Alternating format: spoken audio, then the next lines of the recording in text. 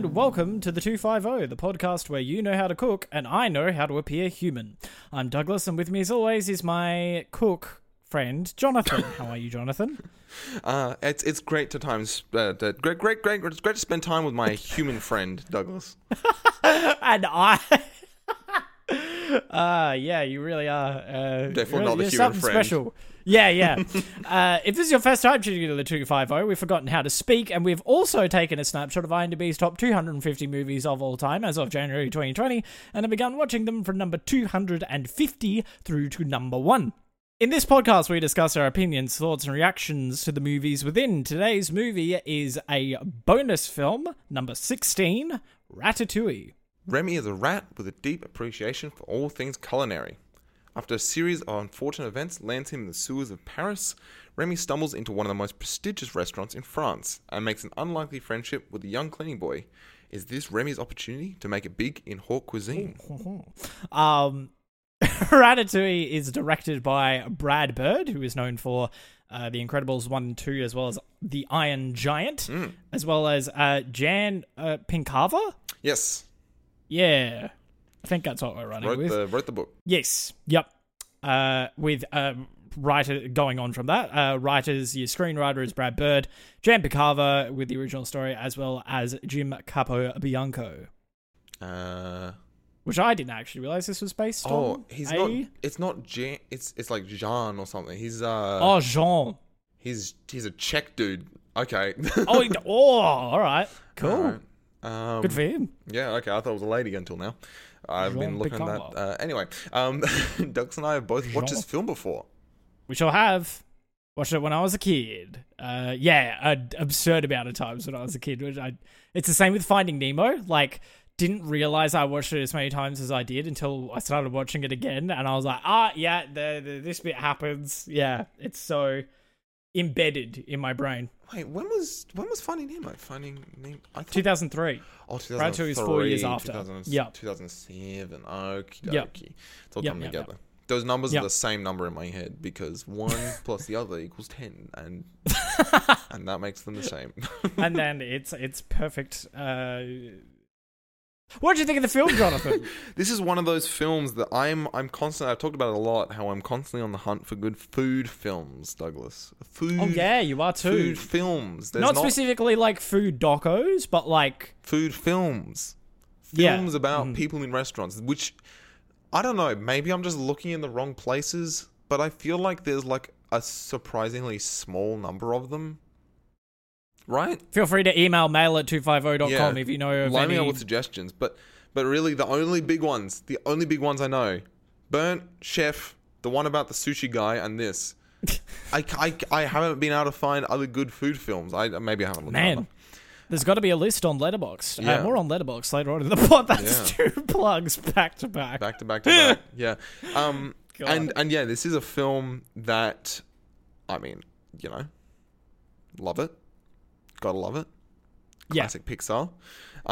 But I think, unfortunately, got a little beaten by a bit of a critical eye on it. I think there's you have complaints about this film, I think, which is a shame. I like this film a lot. This is probably one of my favorite Pixar movies, like, ever. Is it the best one? Absolutely not. But that doesn't mean that it is a incredibly important piece of media within Pixar's vernacular, you know? Like, for me, The Incredibles is the best Pixar film. There's no question. Like, it's... Incredibles is pretty much flawless in every single way, in my opinion. From my last watch, I would love to watch it again, which I think we've got it on the bonus list. It's not in the 250, I know that. Really? Which is, criminal. What? Yeah. Okay, sorry. Right? Up and Wall-E are in it, but The Incredibles, it gets the hard snub, which is very interesting to me, given how that film seems to have aged a bit like a fine wine and everyone has only grown to adore it more and more as time goes on. I mean, it's the same people behind Incredibles as much as it is Ratatouille, so it makes sense. You've got Brad Bird, you've got Michael Giacchino on the soundtrack, which... Fucking... The Newman boys are great. You know, your Randy and your Thomas. They're good. But then you get Michael doing his like, and then like the editing Douglas put in the the bit. Yeah. With Ratatouille, you're getting so many intricate, gorgeous compositions and stuff that I just feel like you don't really find in too many of Thomas or Randy Newman's compositions. They're very distinct films thematically. Oh, absolutely. Distinct. Yeah. And I think the Incredible soundtrack is fucking iconic. Like, yeah, absolutely. Like, that was 5 notes, and I'm immediately like, oh yeah, I know that whole song in my head. It's all just slotted back in. He wrote the Mission Impossible theme song as well. Well, that makes entirely makes sense. Which, like, yeah, listening to that, I'm like, wow, they both sound so on par with each other. You know, The Incredibles, fanfare, and then the Mission Impossible, fucking like the rope burning, like it. Yeah, Douglas, put it in again. Just making you're editing making life you're really difficult for myself, but it's fine. Yeah, Randy had the bang with Monsters Inc., like whatever, but it's, Michael really comes through for me here on this. I mean, Le Festin is, it gives me goosebumps every single fucking time I hear it. Her voice, who is it? It's Camille. Her voice is fucking liquid honey. It is gorgeous to listen to. Yeah, I think that, like, the film is so, like, at least trying to be French, which I think is actually a complaint of mine.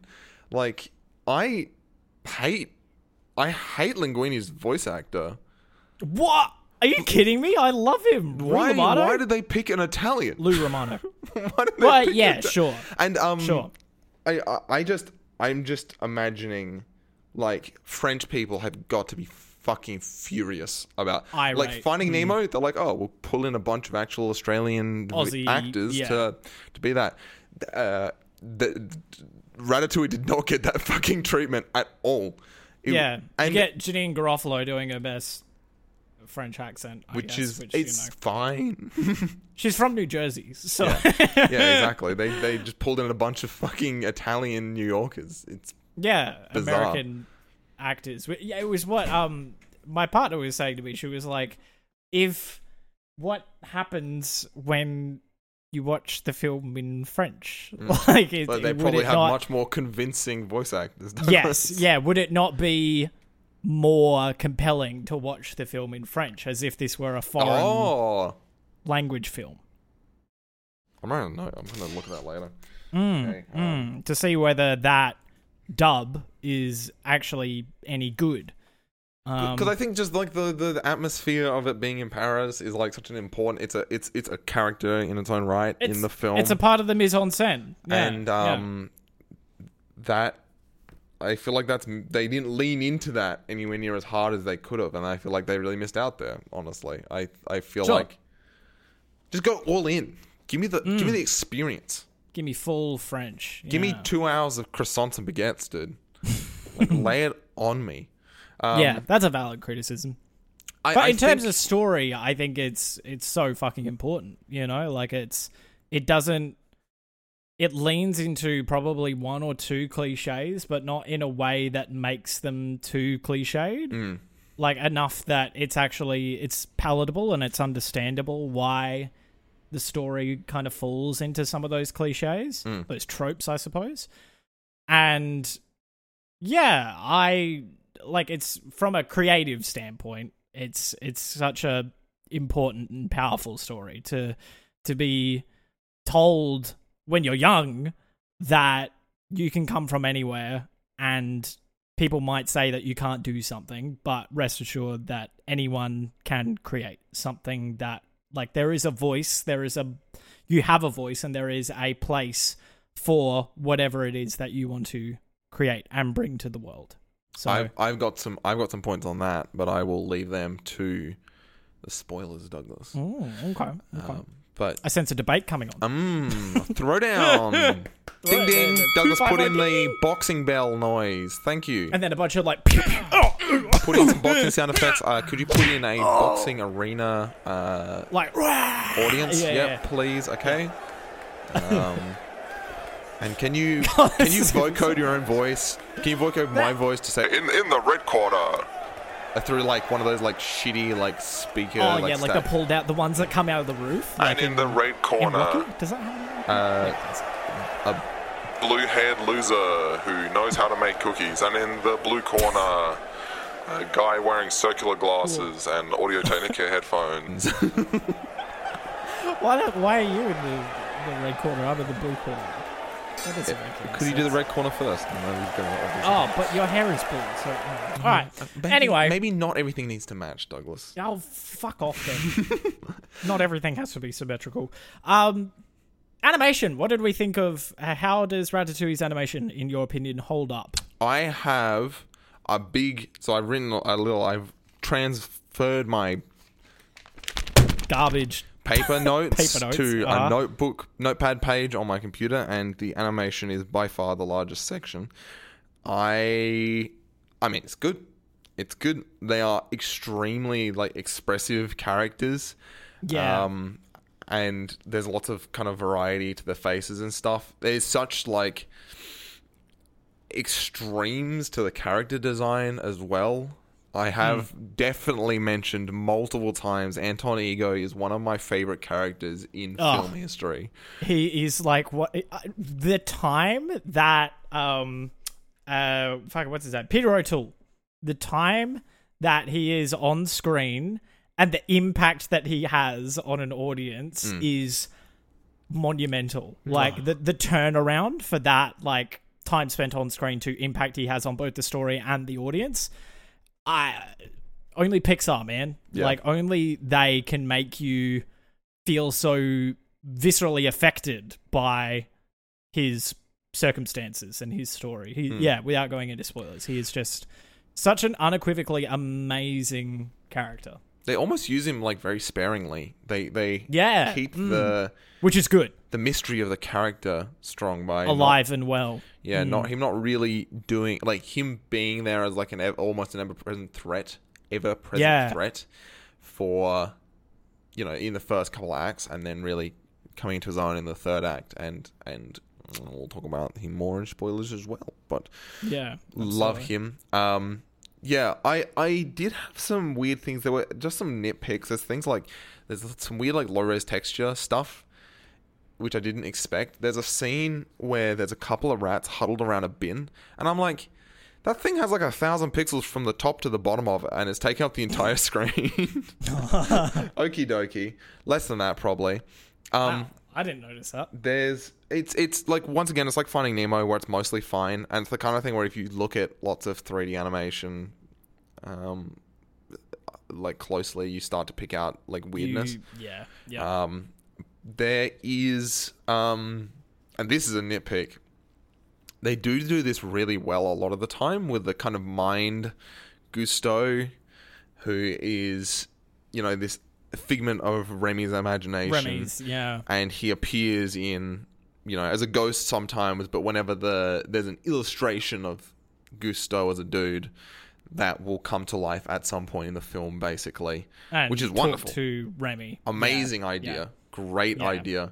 And I like that they explicitly make it very clear that it's not a ghost. Yep. It is constantly reinforced that it's just Remy's head. Like, it's all in his head. Because it's him talking to his passion, which is, like, really gorgeous. I like that. And it was good. It was visually looks really good, except for the very first one where he's looking at the cookbook, and it's so obviously a flattened, cel-shaded animation. Like, it doesn't feel quite up. Like, it's something that I really wanted them to go, okay, we've got an illustration of a book, flat illustration of a book. It's like 6 colors or whatever it is. We're going to handball it down the hallway to Disney and say, hey, can you guys animate this? But it is very clearly a 3D animation that's been baked down to 2 dimensions, which is honestly like, well, you know, on one hand, like, is a lot to ask. On the other hand, like, you're allowed to ask a lot from Pixar, you know? I guess so. They got a lot of fucking resources. But then do you have to query whether that was a creative choice in and of itself, you know? Like, was that something that they just went, that's what we're doing? No. You don't think so? I'll point you back to it later, but you can very much pick that it is like a 3D animation. That's anyway, which is fine. And something that I saw right at the end of the credits is very interesting. They make a point about the film not having any mocap in it, which is very interesting. Because it's kind of these days it's kind of ubiquitous. Everyone uses mocap for 3D animation, especially for video games. The video games is like the big one. I think there's a lot more animation that needs to be done. So mocaps, in a way, you don't want to call it this, but in a way it acts as like a shortcut. What it actually means is that you're kicking the can down the road to actors instead of animators, and generally actors are better at showing how a human body moves because it's their human body that they're controlling. It's their physicality rather than a rigged skeleton's physicality in an animation software. Yeah, true. All that said, cut that out. Someone's dragging something on the next floor up. Or I don't know, maybe there's a leak in the pipes or something. If like water... Anyway. You start... yeah, just like water fall on my head, then you'll know what happened. A bunch of rats fall on your head. Yeah. It's great animation considering that it was hand done, which I guess you got to kind of give it to them. It just feels weird, like, seeing that in 2021 where it's so widespread, and then them going like proudly, like no mocap, and it's like these days we're like, we care. But good for them. Like it's it does add to the effects of, it sort of makes it a bit more fantastical. Which is helped by the frankly insane character designs. The big one I noticed is there is a spot where a character like wipes their hand across their, like someone's like exhausted or whatever, and or like worried, and they like wipe their hand down their face. A character does that, and their nose has to like squish and then spring back up, like because their noses on these characters are fucking gigantic. Absolutely. But that's they're really pushing the limits of character design by having their faces so fucking just out there bizarre. Character design across the board is phenomenal, and then also the voice actors too. I like the kitchen crew, like the Gusto's kitchen crew. They were all as charming and memorable as I remember them being as a kid, which was great. The snake in the grass for me was that Horst, the sous chef, the blonde sous chef, who's I won't go into too much. He is voiced by Will Arnett, who voices BoJack Horseman, amongst other things. And that really fucks with me now, because I'm just imagining BoJack Horseman in Ratatouille, because they're talking rats, he's talking horseman, but I don't know, it fucks with me a lot. It doesn't sound like him. He's such an amazing voice actor, Will Arnett. He really does blend himself really, really well. He's such a chameleon with his voice. So very inspiring to know that he was squirreled away in Ratatouille all these years, and I never knew. So very fun. So did you recognize him whilst listening to it, or did you just see that in the credits? No. Okay, yeah. Look, saw it in the credits, and I was like, yeah, huge whiplash. And then the notable thing about the cast from both me and my partner, we were like, wow, I don't really know like anyone in this voice cast. Like, they've all gone on to do more VA work. Yeah, but it's not as like they're not like huge prolific like fucking actors, they're just like Patton Oswalt. Like he's vibed in a couple of like other indie films. He was in Zoolander, and then he's in fucking Ratatouille. Ian Holm voicing Skinner, like, Ian Holm, you got fucking like Bilbo, but like whatever. Patton Oswalt is like a huge comedian though. That's his primary thing. That's his claim to fame. And then also like Lou Romano, he's primarily an animation production design artist, not a voice actor. So yeah, he's got way more credits in the or the same number. No, he does actually have less credits, but he's got all these credits in the art department. So I give more lenience to Lou Romano's performance in the knowledge that he is more an animation production design artist, and it was probably a very similar deal to what's his name in Finding Nemo, the director of Finding Nemo. God damn it, we literally just did this last week. Don't look at me. Dumb, Stanton. It's something Stanton. Douglas is looking at me for answers. I got nothing. Yeah, you don't remember names. I don't remember shit. Andrew Stanton, who voices Crush the turtle in Finding Nemo, the way that came about was that he voiced it in a rough cut, and then everyone loved it so much that they were like, "You got to do it." So he did. I'm wondering whether it was a similar tale with Lou Romano voicing Linguini. I don't know. Maybe. Potentially. Maybe there'll be something in the trivia. I don't know. I'm trying to like hold myself off from getting to the trivia, so then I don't like fucking like midway through the podcast and like slam some information at you, because I like learning alongside you, Jonathan. I don't like having all the cards. It doesn't feel as rewarding. It is fun to do that thing where you where I learn things from you, and you're like that's a podcast dynamic. You've got the smart person who did the research and the person who has no idea what's going on in the background. You're the cook, I'm the human. Exactly. It's a perfect symbiotic relationship. Well, we've fluffed on for 20-odd-ish minutes. Jonathan, would you recommend Ratatouille? Yeah. I mean, it's Pixar. It's Pixar. Pixar, and it's like heyday. And heyday. It's one of its best ages. Yeah.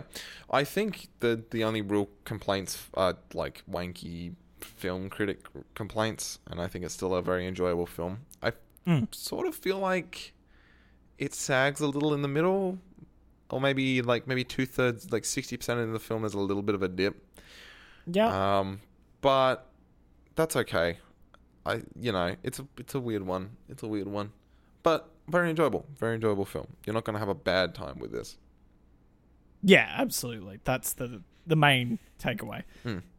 This sucks. I fucking loved this film, and now I've watched it critically, and I'm like, it's just fine. I'm on the complete other end of the spectrum. I went, Ratatouille is just fine, right? And now I'm like, Ratatouille is insane in terms of like how inspirational it is to me as a creative, and the things that it tackled that I didn't even know that it tackled when I was a kid. Like, it's just, there's so much reverence and energy there that like, yeah, it really got, like, the ending really got me. I was tearing up quite badly in the ending, because it's such a nice, neat little bow right at the whole film. It's such a perfect little package of just feel good cooking rat energy. Maybe what happened is that you had very low standard. Like, you thought the film was like not that great, and I thought the film was one of my favorite films of all time, and we've both like stabilized to the same point. Yeah. The same 3.5 stars, 4 stars, whatever. We've rubber banded a bit. Yeah. Perhaps. We'll go to the spoiler zone. Let's get that Evangelion soundtrack. Oh my god, that is a good one. Okay.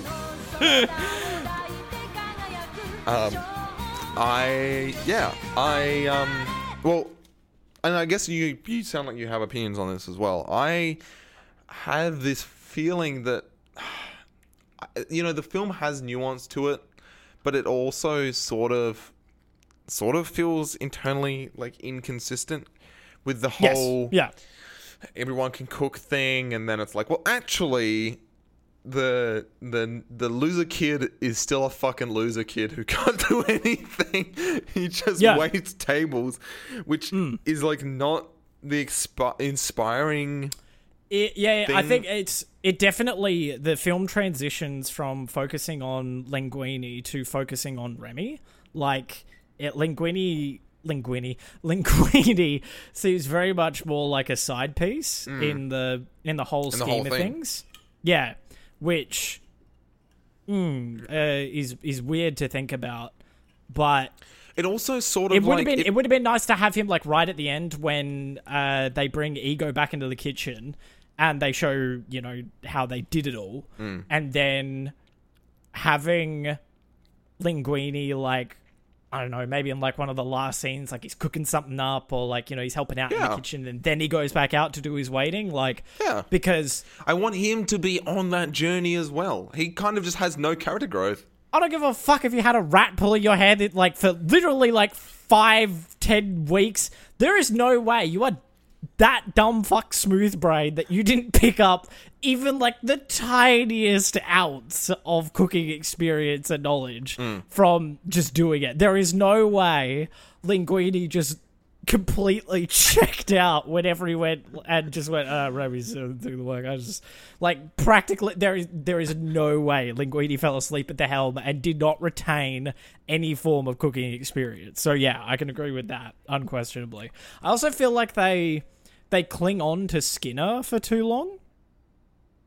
Like, he serves his purpose, and there's that really good, like, almost Bond-esque foot chase between Remy and him, which is, like, fantastic. The way that's paced and everything is, like, hilarious in how grand the scale is, but also very engaging and very entertaining. So it meets both the, like, haha, this is so dumb fuck funny, because you think about what's actually happening and you're like, this is stupid. But it's also very entertaining, and fucking Giacchino really amps it up with the soundtrack and everything. Fucking Mission Impossible prick.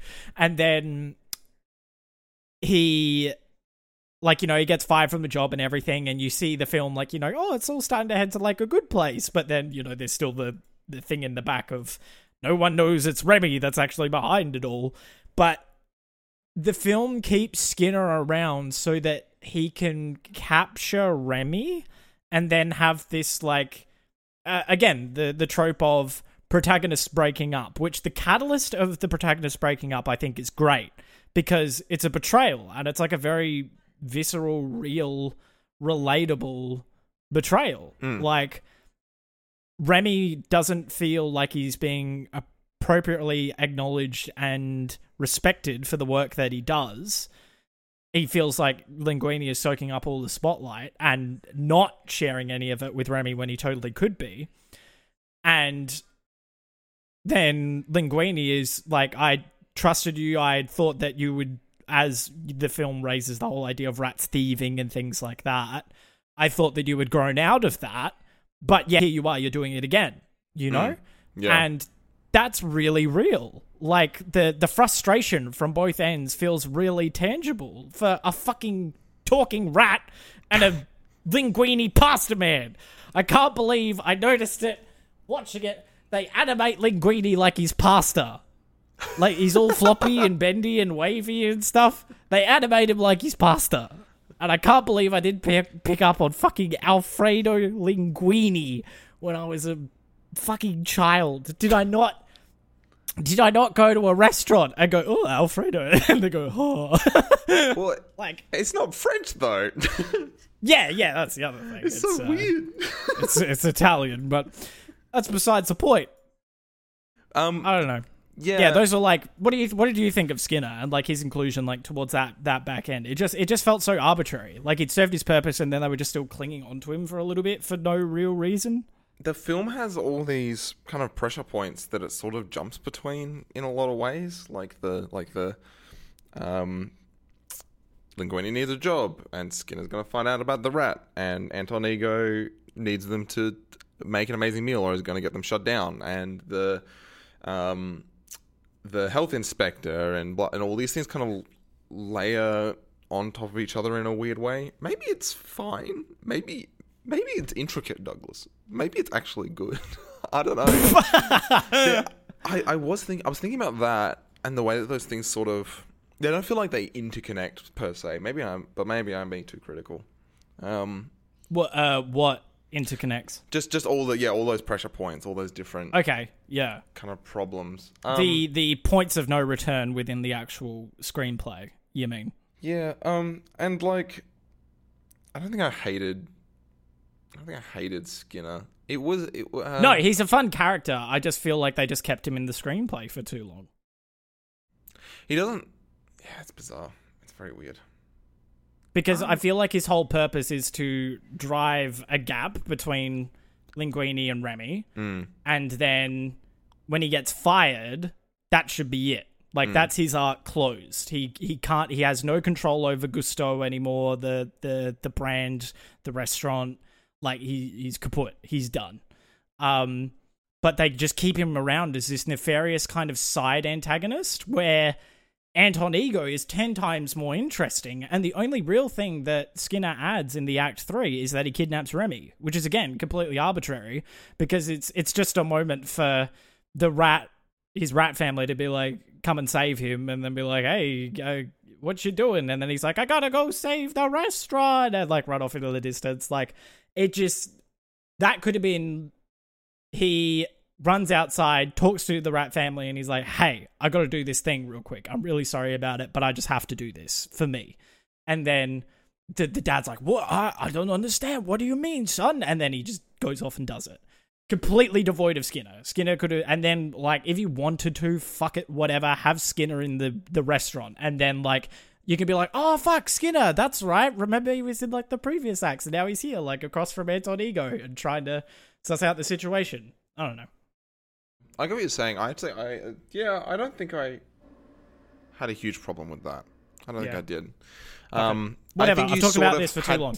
I think they sort of had to drop him in to keep him sort of relevant to the story. Yes. To then, because I think giving a True, gap. it's also a kids' film. If you leave it for too long, then the kids will be like, "Who the fuck is this guy?" No, I think if you having the gap where Remy gets taken away, and then Linguini's there trying to like make shit work, and then.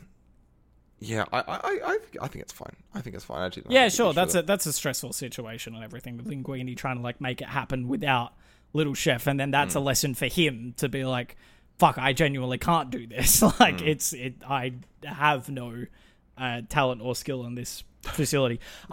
Which swings back to my previous complaint where I'm like, why is he so fucking useless? What the fuck? Yeah, he can be mostly bad. That's okay, but it's just like it's the Hiccup problem where I'm like, I hate this guy. He sucks. No, I didn't mind Hiccup. That's the thing. I like both Hiccup and Linguini. There you go. Douglas just loves losers.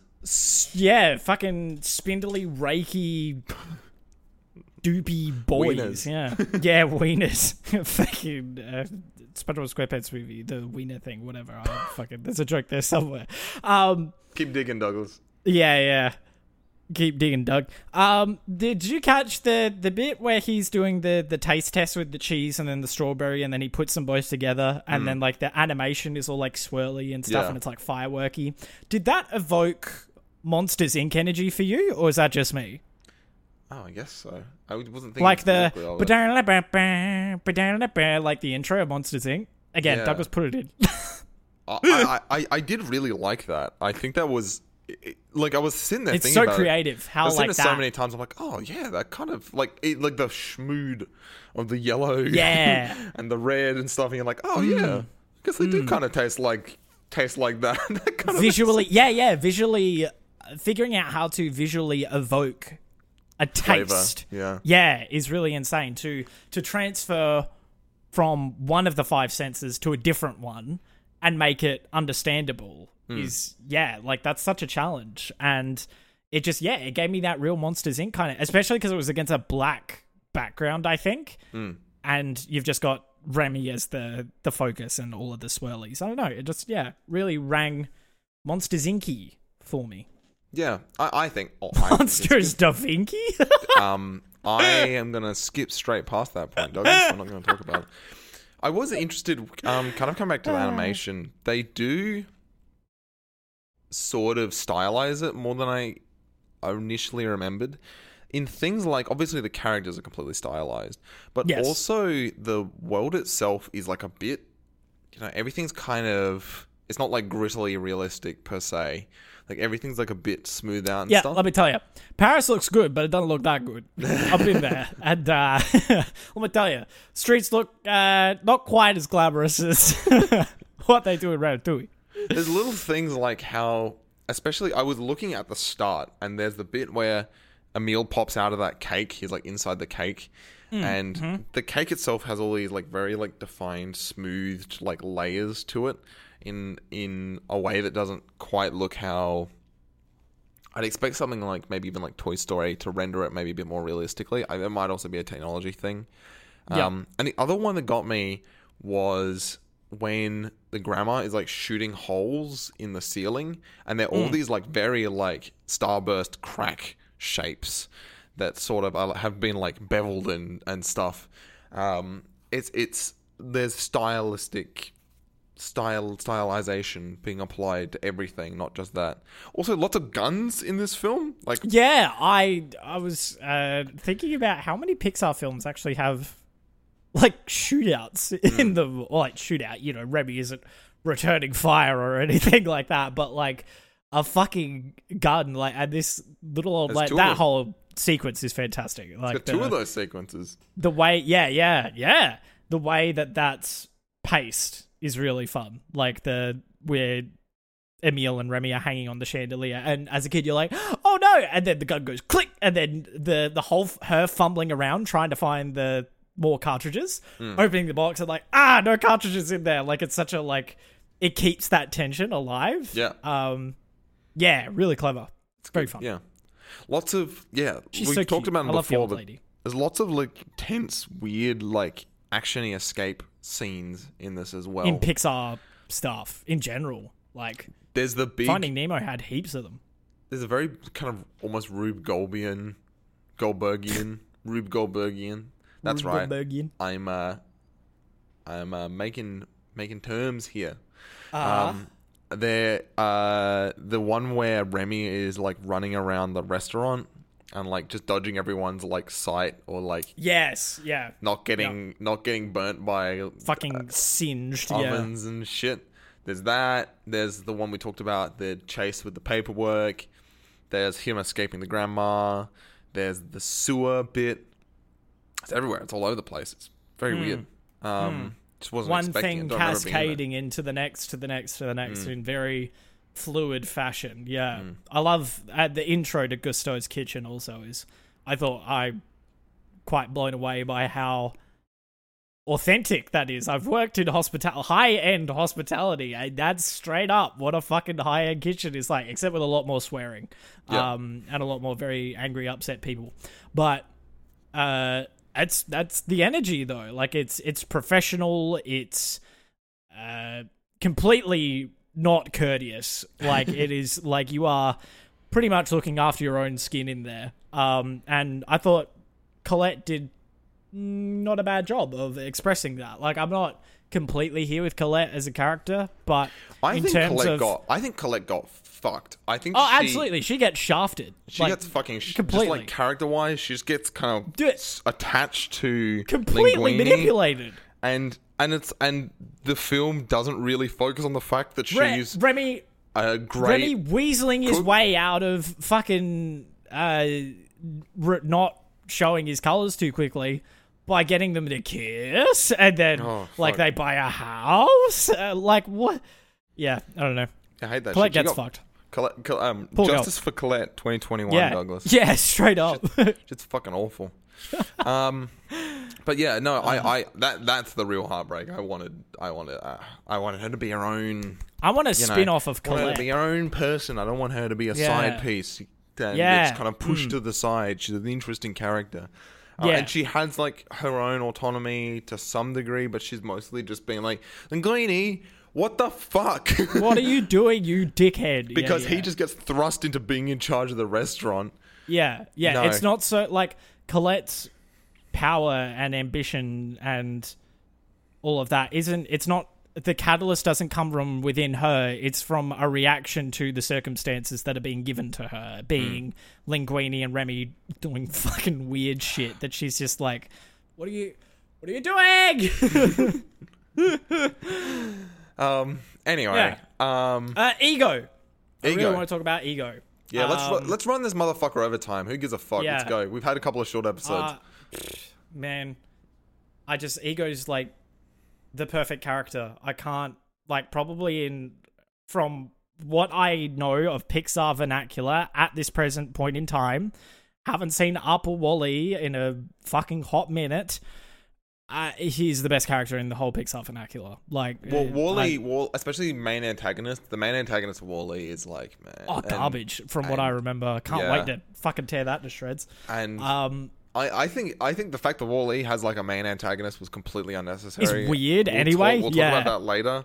Yeah, as an antagonist, he's fucking excellent. The growth and the journey that he has pretty much exclusively in the third act is like insane. Like, and it's, to me, what rang through so truly to me on this watch was O'Toole's performance. His voice is so captivating to listen to, and how they've obviously animated Ego in response to O'Toole's performance we've said it before, it's a symbiotic relationship, one and the other living in complete perfect harmony. The little monologue that he has after he leaves the restaurant and he's just like pacing around. The review. And the critic monologue. Yeah. Which we have never quoted on this podcast. Yeah, and we will refuse to. It's superb. And I had a real fucking dickhead artisty kind of a moment where, you know, where he eats the ratatouille and he has like the flashback and everything, which, by the way, like, that's on the beginning of Up levels of insanely acute, precise character development with no words. Yeah. Done within the span of like 15 fucking 20 seconds. That makes me cry. Iconic. Fuck off, Pixar. That shit's insane. So fucking good. He drops the pen, right? And it like, the film really makes a big deal about him dropping the pen, which I was like, oh, it's just for dramatic effect at first. But then I was like, it's him letting go of his ego. Because at the start of the dinner, you know how he's like, I'd like some freshly served perspective. And, you know, he's completely baiting the fucking, the waiter. Such a wanker move. Who is voiced by Hem from fucking Toy Story. Oh my god. Yeah, that's him. Every single time I hear him in any of Pixar stuff, I'm waiting. I'm like, where's Ham? There he is. It's the waiter. I forget the voice actor's name. You provide the food, I'll provide the perspective. The perspective. It's like, wow, Douglas. Ooh, thank you. He's still retaining his ego and everything throughout like that whole period. And the way he thinks about how he critiques and everything is that he is the last word. Yeah. So the fact that Gusteau's is coming back after he gave his last word is irreprehensible. It's like, it doesn't make sense. In comparing it with his ego, it makes no sense to him. So he makes that final challenge to put the nail in the coffin, and then he gets completely and utterly humbled by Remy's food. A peasant dish, something so simplistic, something so pure, and then releases the pen. And then, for me, it's him letting go of his ego, because from that point on, he's not critiquing the dish. He's just enjoying food. Yeah, and he just starts fucking scoffing. He just scoffs it because it's just enjoyable. It's that nostalgic, warm, fuzzy feeling of just enjoying something. And then there's the scene after that where, in the epilogue, where he's like put on some weight. He's not so skinny anymore because he just eats food. He's eating all the time now, and probably pigging the fuck out at La Ratatouille. Which, by the way, I don't know how that works. How they're like, our restaurant got shut down, so we made another restaurant. Yeah, what? We made another rat restaurant in Paris. Yeah, I don't know. A bit of a suspense of disbelief, most definitely. But the way that that's all animated and like set out, like the concept behind that is fucking gorgeous. Every single like little detail of like accounting for both the rats and the humans is like, it's really cute. Like the little ladder that they have so Remy can look through the kitchen window to see out into the main like dining room, and just all the little intricacies that they developed to assist Remy in being able to cook is like that shit's so sweet. It's so gorgeous. I just wanted Linguini to start cooking, and that Linguini just fucking At least cook some pasta. That would have been a funny bit. That would have been an excellent bit. That would have been hilarious if he tried to cook pasta or something and he whiffs cooking pasta. No, but then that reinforces that, yeah, you know what? No, never mind. He has to cook pasta good. He's got to cook pasta al dente, motherfucker. Yeah, what do you have on Ego? Sorry, I spat for 5 minutes on Ego. No, I think I just agree with you on that. Yeah, I think he's a great antagonist. Yep. I think my two final thoughts. Mm-hmm. Number one, I remember this really getting me the first time I watched it, and it's still, like, the way it's presented is so weird. There's the bit where the lawyer says, "Oh, we got the DNA test. We had to send it back because the first time they thought it was rodent hair." Rodent hair. And the first, like, every time I'm like, are they implying the rat is his son? How does that work? No, you get it, right? Yeah, I get it. But they're just like, okay. They sent the hair. How do you don't mix up a rodent hair and a human hair? Yeah. They look kind of different. Anyway, weird. That's fine. That's okay. And here is a fun cooking wanker thing for you, Douglas. They're in France. You know the scene where Remy makes an omelette at the start where he's just moved in. That is a Spanish omelette. If you gave that to a French person, they would spit in your face. They are very particular about their fucking omelettes. Really? How do they like their omelette? It's just egg for starters. Right. But you cook it. No added like herbs, like and you cook it very slowly, I think. And it's this very defined, pure kind of rectangular shape. He did not make a French omelette, and he should know better. Remy. Remy is such a fucking master chef after all. He should have known better. This film's not French enough. Yeah, that's... If they just made it a foreign language French film... It would have been so good if it was all... They're just like, yeah, it's in French. It's subtitled. We made it. So Pixar, we made it. If you're American, learn to fucking read. Yeah, deal with it. And they could have got like a whole bunch of like really prolific like French actors to make like the whole like French cinema audience go like get some like French new wave actors in there that are like get one of the French new wave actors who's like super grizzly old now and get them to play Ego. Oh man. I can't look past Peter O'Toole though. He's great. He was quite good. Everyone else can fuck right off. I like the headcanon that he, like, is actually American or something, and he, like, moved to Paris as a food critic, and he's just critiquing Paris's food and just being a wanker. I like that. America or England, I don't know. Jonathan, is it time? Better check my watch. In fact, we're 10 minutes late for... You're not wearing a watch. Check my own arm. We're 10 minutes late for trivia, Douglas. Oh, fuck. Well, I better get started. Better go catch it. Okay. Marketing tie-ins proved to be problematic for this movie as no food product company wanted to be associated with a rat. Wendy's? Nope, can't handle it. Macca's? No thank you. What food company could you get to tie in with Ratatouille? Look, I don't know. Like a pizza place and like do something with cheese? Is Jean Reno still around? Fuck, he's old. Okay, Jean Reno is 70. He could have been in it, though. That would have been excellent. Yeah, he could have. Yeah, definitely could have been in it. Love that motherfucker. Yeah, and he speaks English in films all the time. Yeah, absolutely. It's a perfect choice. Dream casting. Sorry, I just completely cut in your trivia. Here's my own thought, by the way.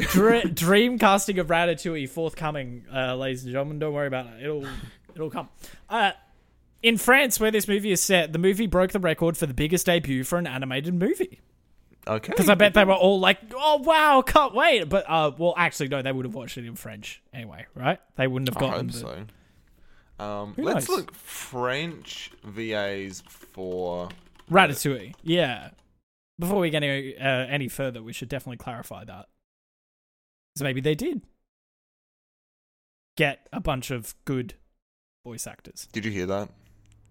My Google Home. Stop. Google Home wants to give you some trivia. Okay. Google desperately wants to. Okay. I think I've just shot this whole fucking section in the foot, Douglas. That's fine. For the world, voice actors for the world, Japanese, Argentine. It's saying some of the VAs. Not all of them, though. Did you know that Remy's dad's name is Django? Oh, no, like DJANGO. DJANGO, yeah. Wow. These aren't. Don't know if that's a reference, but these aren't cool. actors that I recognize. Oh, and the huge buff rat is supposed to be a lab rat. Did not know that either. Anyway, whatever. Fuck it. No, I got nothing. That's funny. There are. Okay. Yeah. No information. That's nothing fine. Exciting. Sorry. To find out how to animate the scene where the head chef is wet, they actually dress someone in a chef suit and put him in a swimming pool to see which parts of the suit stuck to his body and which parts you could see through. Imagine coming into work at Pixar and then going, all right, Timmy, put on the chef suit. Yeah, get in the pool. Very good. Remy has 1.15 million hairs rendered, whereas Colette has 115,000 hairs rendered. An average person has about 110,000 hairs. Wait, Colette has 115,000 hairs rendered? Yeah. That's a lot. But her hair's still very defined. It's odd. Yeah. Brad Bird cast Patton Oswalt in the main role after hearing his stand-up routine about the menu at the Black Angus Steakhouse. Which, good for you, Patton. Good for you, Brad. That works. I'll take that. Yeah, that's the only way that you could be cast for a role like that. Nearly every Pixar movie shows the Pizza Planet truck from the Toy Story franchise. The truck appears on the bridge over the Seine in the scene where Skinner chases Remy. I never pick those. Did you see the looking forward to the character that is to come in the next Pixar film? Did you catch that? No. Here you go. At around 16 minutes, where Remy is climbing out of the sewers for the first time, he is barked at by a dog in one of the houses. You can only see the dog's silhouette, but it is actually the dog Doug from Pixar's then still in production movie Up. No, I did not see that one, Douglas. It's very recently that they released a bunch of shorts that they animated recently on Up. Like they just did like a bunch of Up shorts with like the OG cast, and they all revolve around Doug, like the dog, and you get like his inner monologue and everything. It's really sweet. So when that came up, both me and my partner were like, "There's Doug." I love that goofy bastard. He's great. Can't wait to get to him and Up. The ratatouille dish prepared by Remy is the alternate variation called confit bialdi. It was adapted by film consultant Thomas Keller. This variation differs much from the conventional ratatouille in terms of preparation and method. The major difference is that the vegetables used are sliced thinly and baked instead of cooking them in the pot. Yeah. Good old confit. Have you done it before, Douglas? What, confit? Confit bialdi? Nope. Really? Have you? Yeah, I made it loads of times. Oh, really? I think, yeah. I always find that the eggplant doesn't play as nice as you want it to. Yeah, I could see that. But maybe you pre-fry it or something. It's interesting because it's confit, maybe. And I think confit is normally when you cook things in oil. Or you preserve things in oil. Right? Yeah, it's cooking an ingredient in fat.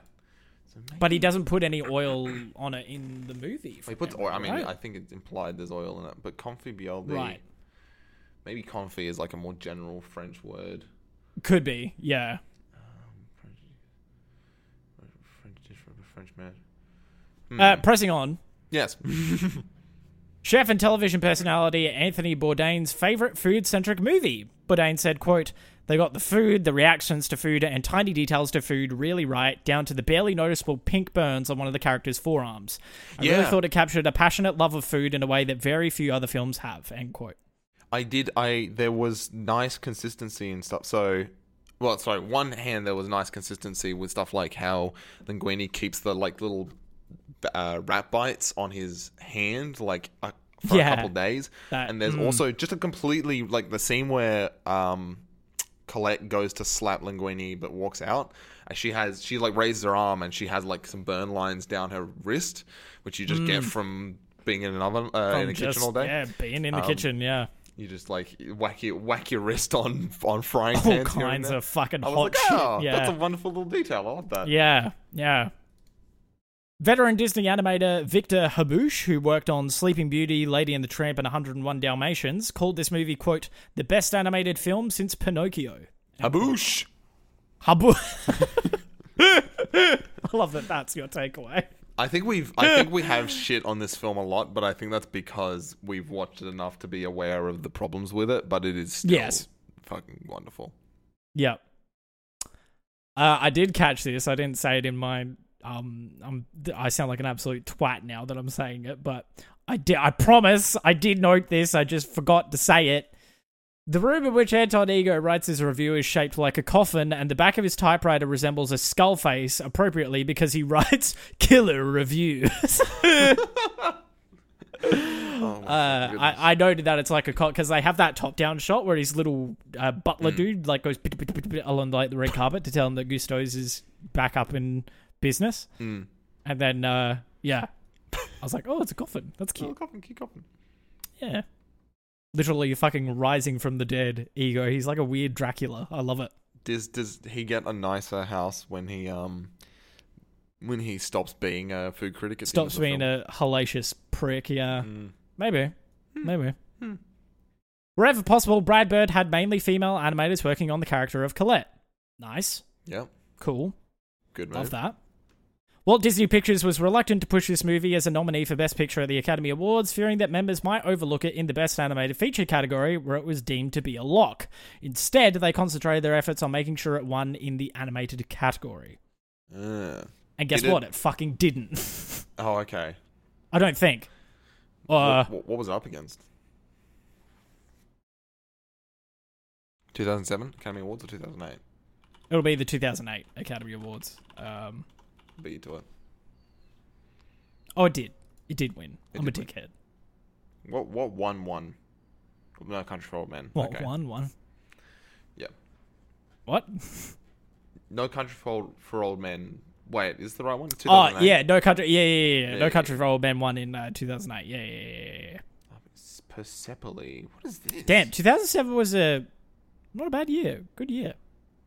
Good times. Had some fun stuff in that year. I'm pretty sure you had wasn't it the last Jason Bourne film was around that neck of the woods as well? Yeah, that sounds about right. Pretty positive. Oh my god, Bourne Ultimatum. Jason Bourne. Oh my god, it's Jason Bourne. Yeah, it is. 2007 was the Bourne Ultimatum. Wow, that gets an 8 on fucking IMDb. Jesus, I should rewatch the Bourne trilogy. That'll be fun. Several changes to the design of the rats, primarily the nose and ears, were made after Debbie Ducommun, a rat expert, brought down several of her personal pets for the art and animation departments to observe. Ah, cute. That's cute. Like the I like that. Like the Sonic move where they looked a bit demented and they had to fix them. And they went, okay, you fuckheads. Shit. Yeah. Release the butthole cut of cats, please. Release the butthole cut. As Linguini and Colette roller skate down the sidewalk, a mime is performing for some people. The CGI model for the mime is the same model used in The Incredibles for the character Bon Voyage. I was so fucking hoping. Yeah. He looked suspiciously similar, and it's good to hear it confirmed. Linguini and the ghost of Gusteau learn that Linguini is Gusteau's son born out of wedlock. This makes this the first Disney full-length animated movie to feature a main character of illegitimate parentage. All prior main characters were either orphaned, had both parents married and living, or had one living widowed parent. Very brave of Pixar to include adultery. To include a bastard child. The villain in this movie is the head chef, Skinner, debatable, voiced by Ian Holm, who tries to put Remy in a box. The character was named after behavioral psychologist B.F. Skinner, who is known for the Skinner box, where rats were placed and trained to push a button for food. I thought it was going to be something way fucking more distressing. Because Skinner, right? Yeah. Yeah, yeah. No. And boxes Turns with out- rats in them and psychologists. Yep. Turns out, pretty okay guy. He was just looking at what because apparently rats and people, like in terms of biologically, like were actually quite similar. Fairly close, yeah. Yeah, not like 1-to-1. It's a but nice, like it's a nice midpoint between biological similarity and like ease of making a lot of them. Yes, yeah, exactly, yeah. And also general ethics. It's like monkeys are closer, but it's very unethical because they're a lot smarter than rats are. Yep. Either way, that's all I got. Good little trivia sesh. Yeah. Cute little... Fantastique. Cute little... We're learning things, Dogs. C'est à toi. Learning things about the movie that we didn't know. How exciting. Oui. Well, if you enjoyed this weirdly negative episode of the 250 I podcast... wasn't negative. I love... Oh, actually, no, I was negative. In some we were parts, negative. We love this movie, but we were negative. Yeah. We put out episodes every week. We just did Finding Nemo last week. Yeah. So we're doubling up on Pixar, and then, I don't know, the next film looks fine, I think. I don't think it's depressing, but it's not going to be... I think we're going to be overstimulated on Pixar films, and then we're going to have some trouble reacclimating to... Yeah. Anyway. Adapting. If you want to see the effects of the next film on me as I am thrust back into reality, we put episodes of the 250 out every week, Tuesday midnight in Australian Eastern Standard Time, which comes out to Monday afternoons in Europe and Monday mornings in America. You can, if you want it... Monday mornings in America. For a repository of all things 250, you can open up your favorite web browser and type in www.250.com. You have the link to our email there. If you want to get in contact with us directly, you can mail us at mail@250.com. And there's also a link to our Instagram, TWOFIVEOHPOD. And there is also a link to our Whooshka page for the podcast, where from that website you can subscribe to the podcast so you can get notified about when things are coming out, when they come out, if you wanted that, on Apple Podcasts and Spotify. If that's something you want to do. While you're skulking around the internet, microphone. If you really enjoyed the podcast, we'd also super appreciate it if you put in a review on the site or app that you like to use. That really helps us out. Douglas and I both use Letterboxd, which is a movie tracking and reviewing website we're great big fans of. My account on Letterboxd is Upa. That is UUUPAH. And Douglas? Mine is IENZOKNIGHT. That's Ienzo Knight. You can type in either 250 Ienzo Knight or Upa into the Letterboxd search engine, and you will find our respective accounts as well as written reviews of all the stuff we talk about here on the 250, as well as anything else that we have watched in our spare time. Normally at this segment of the podcast, we talk about the films that we have watched in our spare time, but I've been a busy fuck, so I haven't watched anything. Have you watched anything, Jonathan? Me too. I rewatched Knives Out, and that can confirm that film still fucking kills. It's excellent. A slap. I'm very excited for the second one. Yeah. It'll be interesting to see. I hope they Agatha Christie it, you know, and it's just every now and then it gets revived, and then a brand new cast. You still get Daniel Craig at the helm, Poirot-ing it. But it's always a brand new cast, brand new mystery. That's a really fun concept to me. Yeah. I don't know how long Rian Johnson can facilitate something like that, but I would be keen to see how long he can. It seems like a fun trilogy. And what I really want him to do is I don't want it to be called Knives Out 2. I want it to be called XYZ. A Benoit Blanc story or a Knives Out story, right?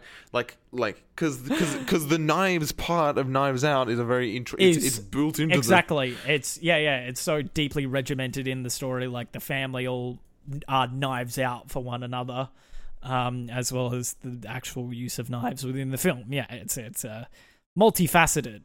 So I hope, it'll be interesting to see whether he just goes fucking cops out and goes, no, Rian Johnson isn't that fucking stupid. He did The Last Jedi, but he's not that fucking stupid. I still can't wait for that Last Jedi punch up. Let's go. Fuck me. It's the throwdown. That is a throwdown. We got to do that one. We got to do that one in person so that I can actually we can get in a real fist fight.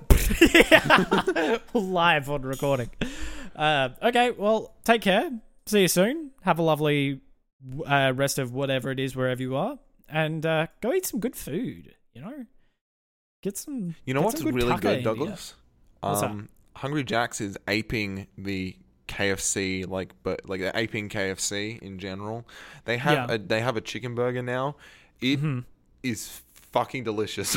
Really? Holy shit! Okay, well. So I'm really bringing it down, I think. But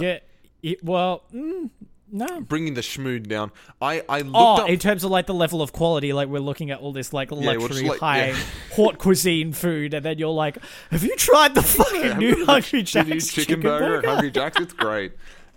I did find a list on food movies on Letterboxd. On Letterboxd? Okay. Lots of Asian stuff.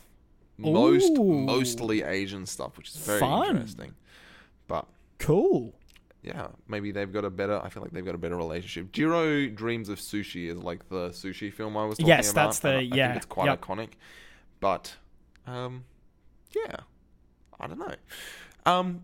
More on that at a later date. Fucking peace out, biscuits. See you. Eat a chicken burger.